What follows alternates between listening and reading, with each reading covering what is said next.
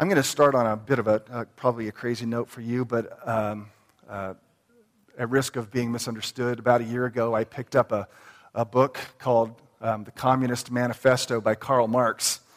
It's just one of those things where I'm not attempting or moving in the direction of communism or socialism, but, it obviously was something that had a huge impact on the 20th century, and all I've ever heard is everything negative about it, much like you. And I grew up in an era where there was a Cold War, and in boot camp I was actually trained to, stab dummies that were visualized as commies. So to me, they were always the enemy, and I thought, here's this massive group of people in our world who actually believed it.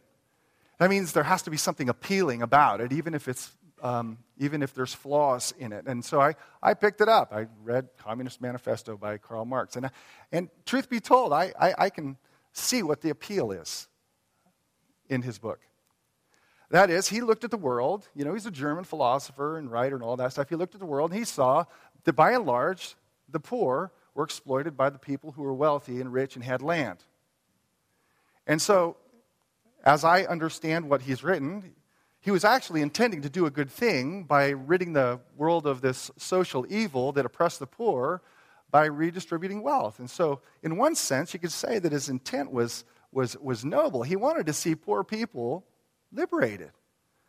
And that's part of why it was so attractive. If you happen to be a person on the underbelly of society and you heard these truths or truth claims that he was laying down in terms of thought, well, it would appeal to you. It holds out the promise and the hope of a liberation, especially in countries where there was this high sense of monarchy and division between low and high class. I mean, it would just speak hope to the masses. And so, here I'm reading this and I'm thinking, I can see the appeal in this. And it kind of provides a quote-unquote gospel to the poor of liberation. And he laid that mental, philosophical groundwork for what we know today as modern communism. Of course, we also know that it really didn't work, at least didn't work in Russia after 70 years. And ironically enough, the very people he was trying to help bring liberation to were the very people he left impoverished by his understanding of how to change things. But his intent seemed to be good. And I was reflecting on what I read, and I was reflecting on his intention and his thought that he believed would liberate the poor. And two things struck me, all right? And I'm going to bring a contrast to this, obviously, to Christianity. One is the deep-seated sense of desperation that the human heart has for freedom. It is something so profoundly deep. In fact, if you look at a lot of the controversies today, whether it's over the abortion issue or it's gay rights and gay marriage, kind of really deep down what's driving a lot of the passion in that is a desire for, however ill-conceived, a desire for freedom. It's a deep desire and longing of the human heart to be free. I mean, we understand as Americans, it's a part of our DNA is this idea of freedom. But then when you create a truth claim, a kind of gospel, so to speak, that speaks to that need, well then that's a potent combination of touching one of the deepest needs in the human heart, a desire for freedom, and you give people a structure of thought like communism did, well then that is a powerful combination and explains why much of the world was communist in the last century. Those two things, this truth claim that met the deep need of the human heart to be free, that's a powerful combination, an ideology that meets or promises to meet the deepest needs of the human heart. By the way, it's this total side note, but we tend to live, I think, in a feeling-oriented society in which people want to feel things, and not so much a thought or reason-oriented culture anymore, especially in the younger generation. People want to feel things. And to me, and I believe this to be biblically true too, that when people gravitate towards feeling and bypass thought and reason, it doesn't really bring any kind of sustained change to someone's life. I saw the commercial last week at the Super Bowl of the little puppy in the Clydesdale, and I was moved in my heart. I thought, oh, that's really cute. I felt something. Didn't cry, but it didn't change me. Well, watched We Were Soldiers and saw the young, I think he was a captain or Lieutenant Jack, who dies on the battlefield with his unborn daughter's little bracelet on his arm. And I wept like a schoolgirl when I saw that, and I was moved terribly in my heart, but it didn't change me. But when a person can, I'm trying to say right here that when a person can appeal to the deepest needs of the heart through truth, even if it's, in Marx's case, quote-unquote truth, it has the power to change. Truth that appeals to the desperation of the heart. You come to Galatians, this book, and the Apostle Paul is not trying to bypass our minds to make us feel something. He's actually engaging our minds for the sake of appealing to something deep, deep within, a deep need, a deep, desperate need that we have. And I believe that need is freedom that we all sense, the world senses. But he's trying to convince us through the mind to see things differently, to look at the world differently. And I believe that's why much of this is grounded in logical argumentation. And if you've been here, we've been looking. He's trying to outline for us the true gospel, the only true gospel that truly liberates the human heart to be what God created it to be, in every sense, true freedom. And he's argued for this true gospel of grace alone, through faith in Christ alone, by appealing to experience. That's Galatians chapter 3, 1 through 5. He's also appealed to his Old Testament, relating the promise to Abraham, to the law given to Moses, and saying that it's the promise to Abraham that is the primary one, and he was accepted on the basis of faith alone. He's our forefather, therefore trust in the Lord as the basis of your acceptance by God. It's that faith that brings freedom, faith in what God has done. So he's argued these things out to convince us in our minds and persuade us in our minds to think a certain way so that then we could experience it on the other end. Now, today we come to another portion in Galatians where he is going to kind of unfold for us the relational benefits of the gospel. That is, how does it affect us in our relationships with God and each other? How do we see ourselves? And then going back again, in a slightly different way, back to the foundation of the gospel. What makes it possible for this to happen? A very real truth claim that actually brings freedom. So let me begin with the relational benefits or results of this thing we call the good news of what God has done that can be accessed by faith alone. Beginning in verse 26, let me read. For in Christ Jesus you are all sons of God through faith. For as many of you as were baptized into Christ have put on Christ. And just as a side comment, verse 27, when he says you were baptized into Christ, naturally the first century believers would have thought of water baptism. That was the first initial public expression of the fact that they actually were followers of Jesus. And it still applies today. Jesus taught us to go about teaching and baptizing. So if a person, if you're here this morning and you've come to trust in Christ and you believe yourself to be a Christian because you trust in Christ, then the outward expression of that is baptism. And if you've never been baptized, you should be. It's a way of saying to the world and to the church Christian community, I'm one of his, and I trust in him. Mind you, it doesn't save you. That would completely deconstruct his whole argument. But it is an expression of your faith. So, end of little side comment there. Baptism is the expression that we have put on Christ, or we've come to Christ. Continuing now in verse 28, it says, there is neither Jew nor Greek. There is neither slave nor free. There is no male and female, for you are all one in Christ Jesus. And if you are Christ, then you are Abraham's offspring, heirs according to promise. And you'll notice that our relationship to Christ permeates this little section of text. In Christ, into Christ, on Christ, in Christ. You are Christ by way of belonging and possession. That is, all of the relational results come out of our faith connection to who Jesus is. That's what he means by in Christ. It's that intimate faith connection that is not just an intellectual one, it's an experiential one in which we abide in Christ and he abides in us. And because of that connection with Jesus and that relationship with Jesus, he goes on to specify, these are the results, what has happened. And the results can be summed up in my own words as this. is that in Christ, that is by nature of our connection with him, we receive a new identity, equality, and value. Those three things: identity, equality, and value. In terms of identity, right here he tells us in verse 26, in Christ Jesus, and he's speaking not to the Jewish people, but to Gentile people too, non-Jewish people, people who are slaves, people who are landowners. Karl Marx would have had a problem with that. He's saying to them, you are all sons of God. Sons.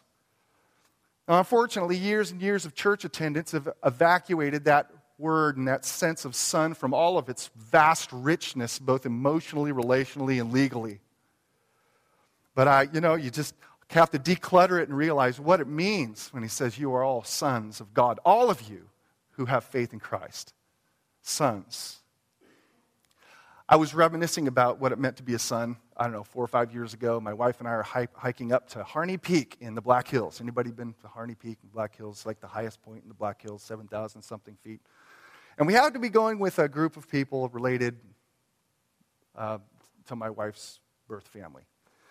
And just so happened, some of the people we were hiking with were Connie Ballmer and her two boys. And if you don't know the last name Ballmer, that's the soon-to-be retiring CEO of Microsoft, Steve Ballmer. Now, Dad, Steve Ballmer's not there. He's flying in on his own personal jet later. But we're just hiking along a trail, and there's Steve Ballmer. Forbes said he was the 51st most wealthy man in the world. I don't know how many billions are in his bank account, but I'm just walking along thinking, these are his boys. Like, what do you ask for Christmas when you're Steve Ballmer's sons? And I just, all of the things he owns and things he can do in private jets, I just said, these are his boys. And I started to think about what it means to be a son just as a result of that little encounter, and what does it mean to be the son of Steve Ballmer? Wow. Everywhere you go, it's like, that's Steve Ballmer's son. Just think about it in terms of relationship. It's one thing to be able to say you know someone or have met someone like a Bill Gates or a Steve Ballmer.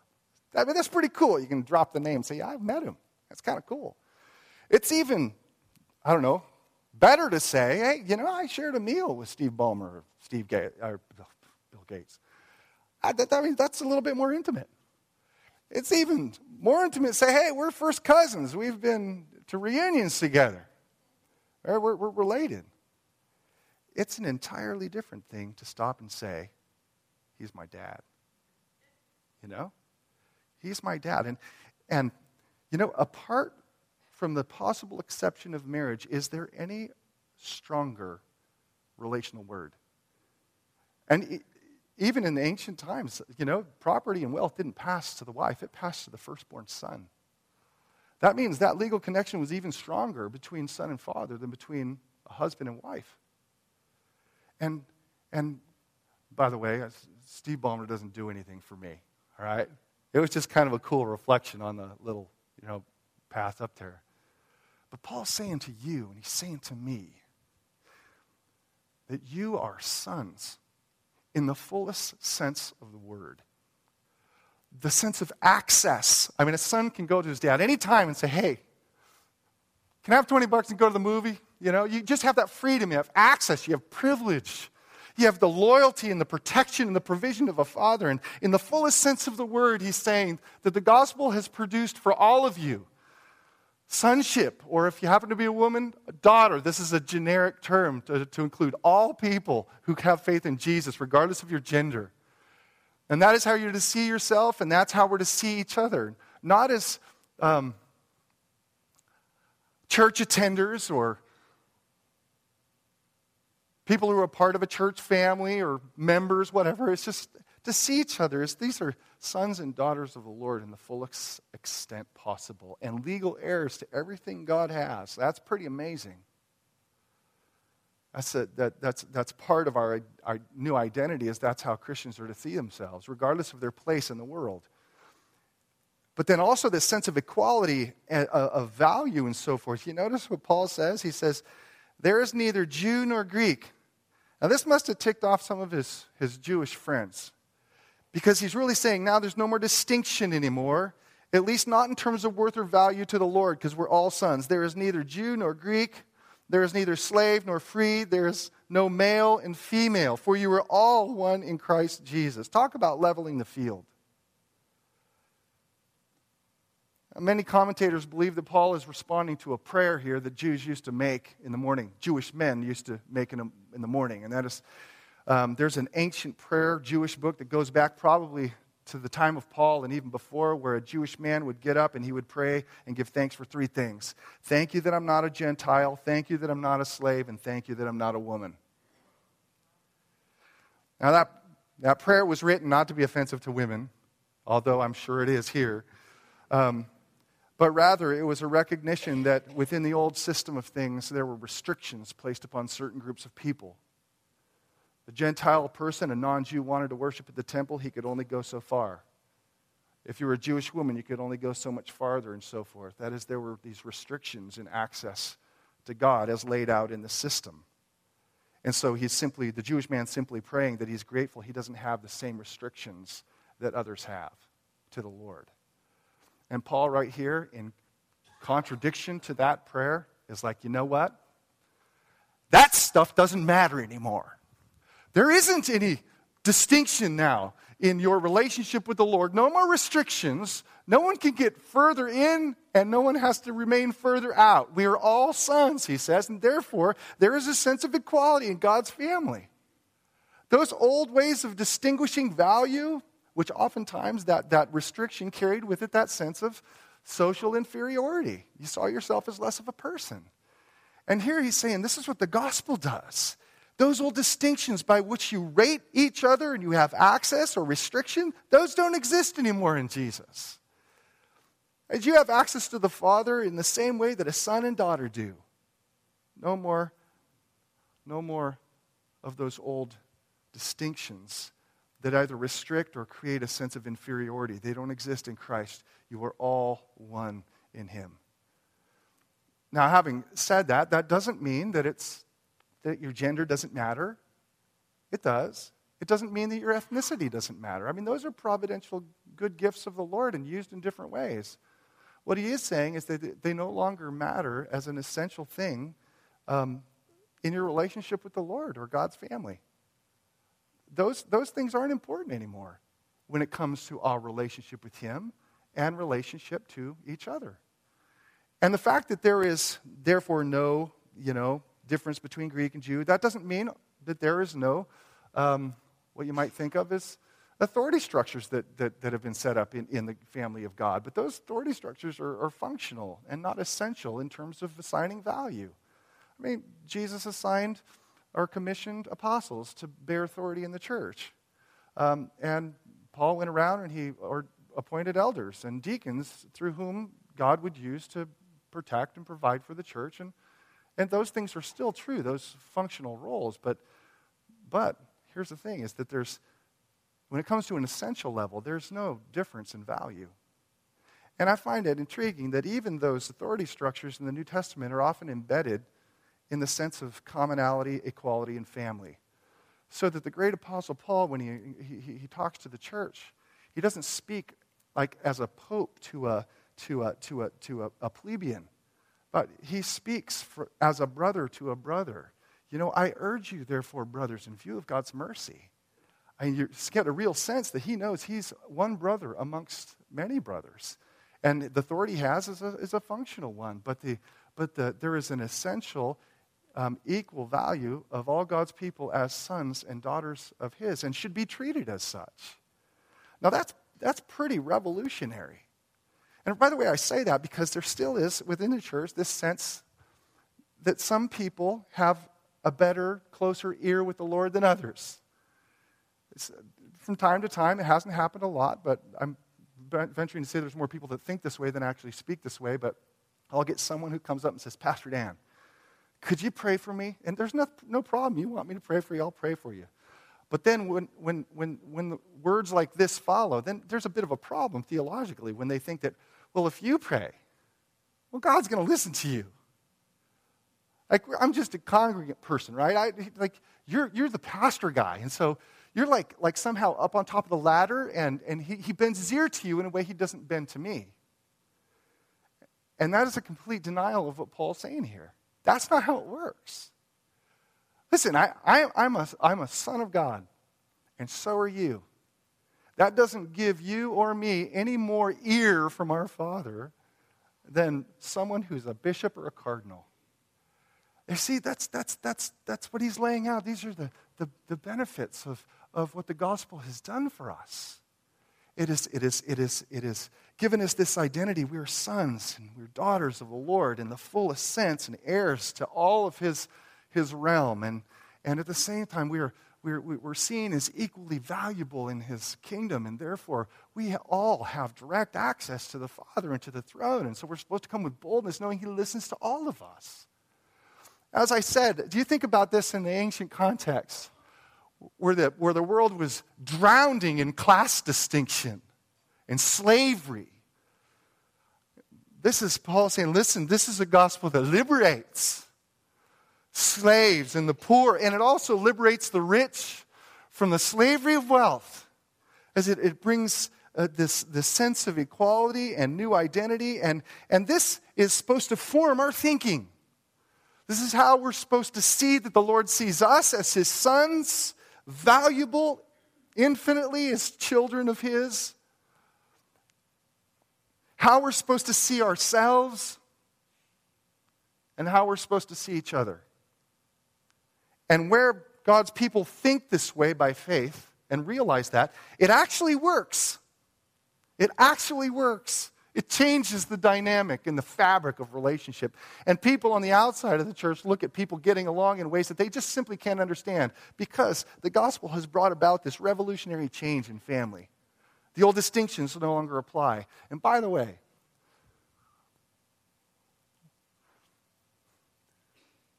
every day, the world outside of the believing community of faith presses down upon us distinctions of worth and value. Whether that's giving us definitions as to what constitutes beauty, what constitutes success, what constitutes respectability. And it becomes this system of oppression by which we're almost forced on the outside to try and perform so as to feel like we're worthy of the world's praise. And to the extent that we listen to those voices, to the extent that we listen to that false gospel, is to the extent at which we exchange the true freedom of a son or daughter of God for the lie that your worth is based upon what you do. And only this truth can bring freedom. And so that's why we remind ourselves of it constantly. This is who we are. This is who we are. This is who I am. This is who you are. So that we can live in that reality. And only in that reality is there freedom. So here are the relational results of the gospel. I said results. What we have in Christ. Now, how does it happen? I mean, on what basis does it come? I mean, Marx looked for his ideology and his argumentation, economic theory as the basis of this change, this gospel of his. The fact of the matter, Paul goes on in verses 1 through 7 to say once again that this gospel is based entirely upon the work of God. In fact, you're going to notice that the Trinity is found in these 7 verses. The Father, the Son, and the Holy Spirit. Although the name Father is not there, it's implied by the fact that it says the Son. Let me read this. This is in case I mean this. He's in case we didn't get it the first time. He's like arguing again from a slightly different vantage point because he wants us to get it. I mean that the heir, as long as he is a child, is no different from a slave, though he is the owner of everything. But he is under guardians and managers until the date set by his father. Now he draws the analogy to the Christian faith. In the same way, we also, when we were children, were enslaved to the elementary principles of the world. But in elementary principles of the world, he's thinking of Mosaic law. Verse 4. But when the fullness of time had come, God sent forth his Son, that's the Father reference, born of a woman, born under the law, to redeem those who are under the law so that we might receive adoption as sons. And because you are sons, God has sent the Spirit of his Son into your hearts, crying, Abba, Father. There's the word, Father. Verse 7, so you were no longer a slave, but a son, and if a son, then an heir through God. Now, the first part is just an analogy, of childhood, in which he's saying, and you have to use a little imagination because we don't have slaves in our culture, but that the child of a rich, wealthy man is, in that time, was often put under the authority of a servant. And so the servant would raise the child, and that child that's being raised by the servant, his life looked really no different than the slave's own son. And we can still imagine that today. I mean, most of us, if we grew up in a good home that was structured, there were house rules that you had to live under. And sometimes those rules felt oppressive. You got to get up in the morning, you got to brush your teeth. Those are still good things to do, by the way. You had to go to school. Most of us didn't like school, but we had to go. We got home and we had a fixed time at which we were to do homework. And I don't know of many kids who like doing that. Go to dinner, take out the garbage, feed the dog, mow the grass. And you will be in bed at 9, and on weekends you're going to have a curfew of 11 o'clock. There's this rigid structure of rules that we grew up under. Many of us. Some of us didn't. And Paul is saying, listen, prior to the coming of Jesus, those rules had a purpose. That system had a purpose. But with the coming of Christ and with the maturity of the Son, because that doesn't last forever. When you turn 18 and leave, those house rules really no longer apply. And that's his point. Is that God's people at one time were under the supervision of these house rules called the law of Moses. But with the coming of faith and the coming of Christ, those no longer apply as they once did. Now you live in the freedom of what it means to be a son or daughter. That's his point. We're no longer a slave to those things. But the way in which God released us from that, getting to the point of the foundation, is notice verse 4. When the fullness of time had come, God, the Father, sent forth his Son. This is the Father initiating the greatest rescue plan ever in the history of heaven and earth. And that's true throughout the whole New Testament. The architect, designer, and author of our salvation in its entirety comes from the throne of our Father and from the initiation of our Father. That's John 3:16. For God the Father so loved the world that he sent his only Son. That's 1 Peter chapter 1, where it says, Blessed be the God and Father of our Lord Jesus Christ, who in view of his great mercy has caused us to be born again. He knows it ultimately comes from the Father. But you'll notice what the Father does is he sends the Son into the prison. That's what it's called a few verses earlier in chapter 3, the prison under the law. And he was born under the law in this system of rules, which were not oppressive to him because he had a perfect heart. And he delighted to obey his Father perfectly and completely. But at the proper time, laid down his life on the cross, absorbing the curse of that law for all who would believe. And that's what the Son does. He sent forth his Son, born of a woman, born under the law, to redeem, that is to pay, to satisfy the debt that all of us incurred because we're all by nature lawbreakers, so that we might receive adoption as sons. And because you were sons, he goes on to say, God has sent the Spirit of his Son. That's the Spirit, that's the third member of the Trinity, of his Son into our hearts, crying, Abba, Father. It's, at the center of this good news is not a humanistic philosophy. It doesn't call upon us to call forth the fullness of human strength and power to somehow make something happen. At the center of this thing we call the gospel is the work of the triune God on our behalf.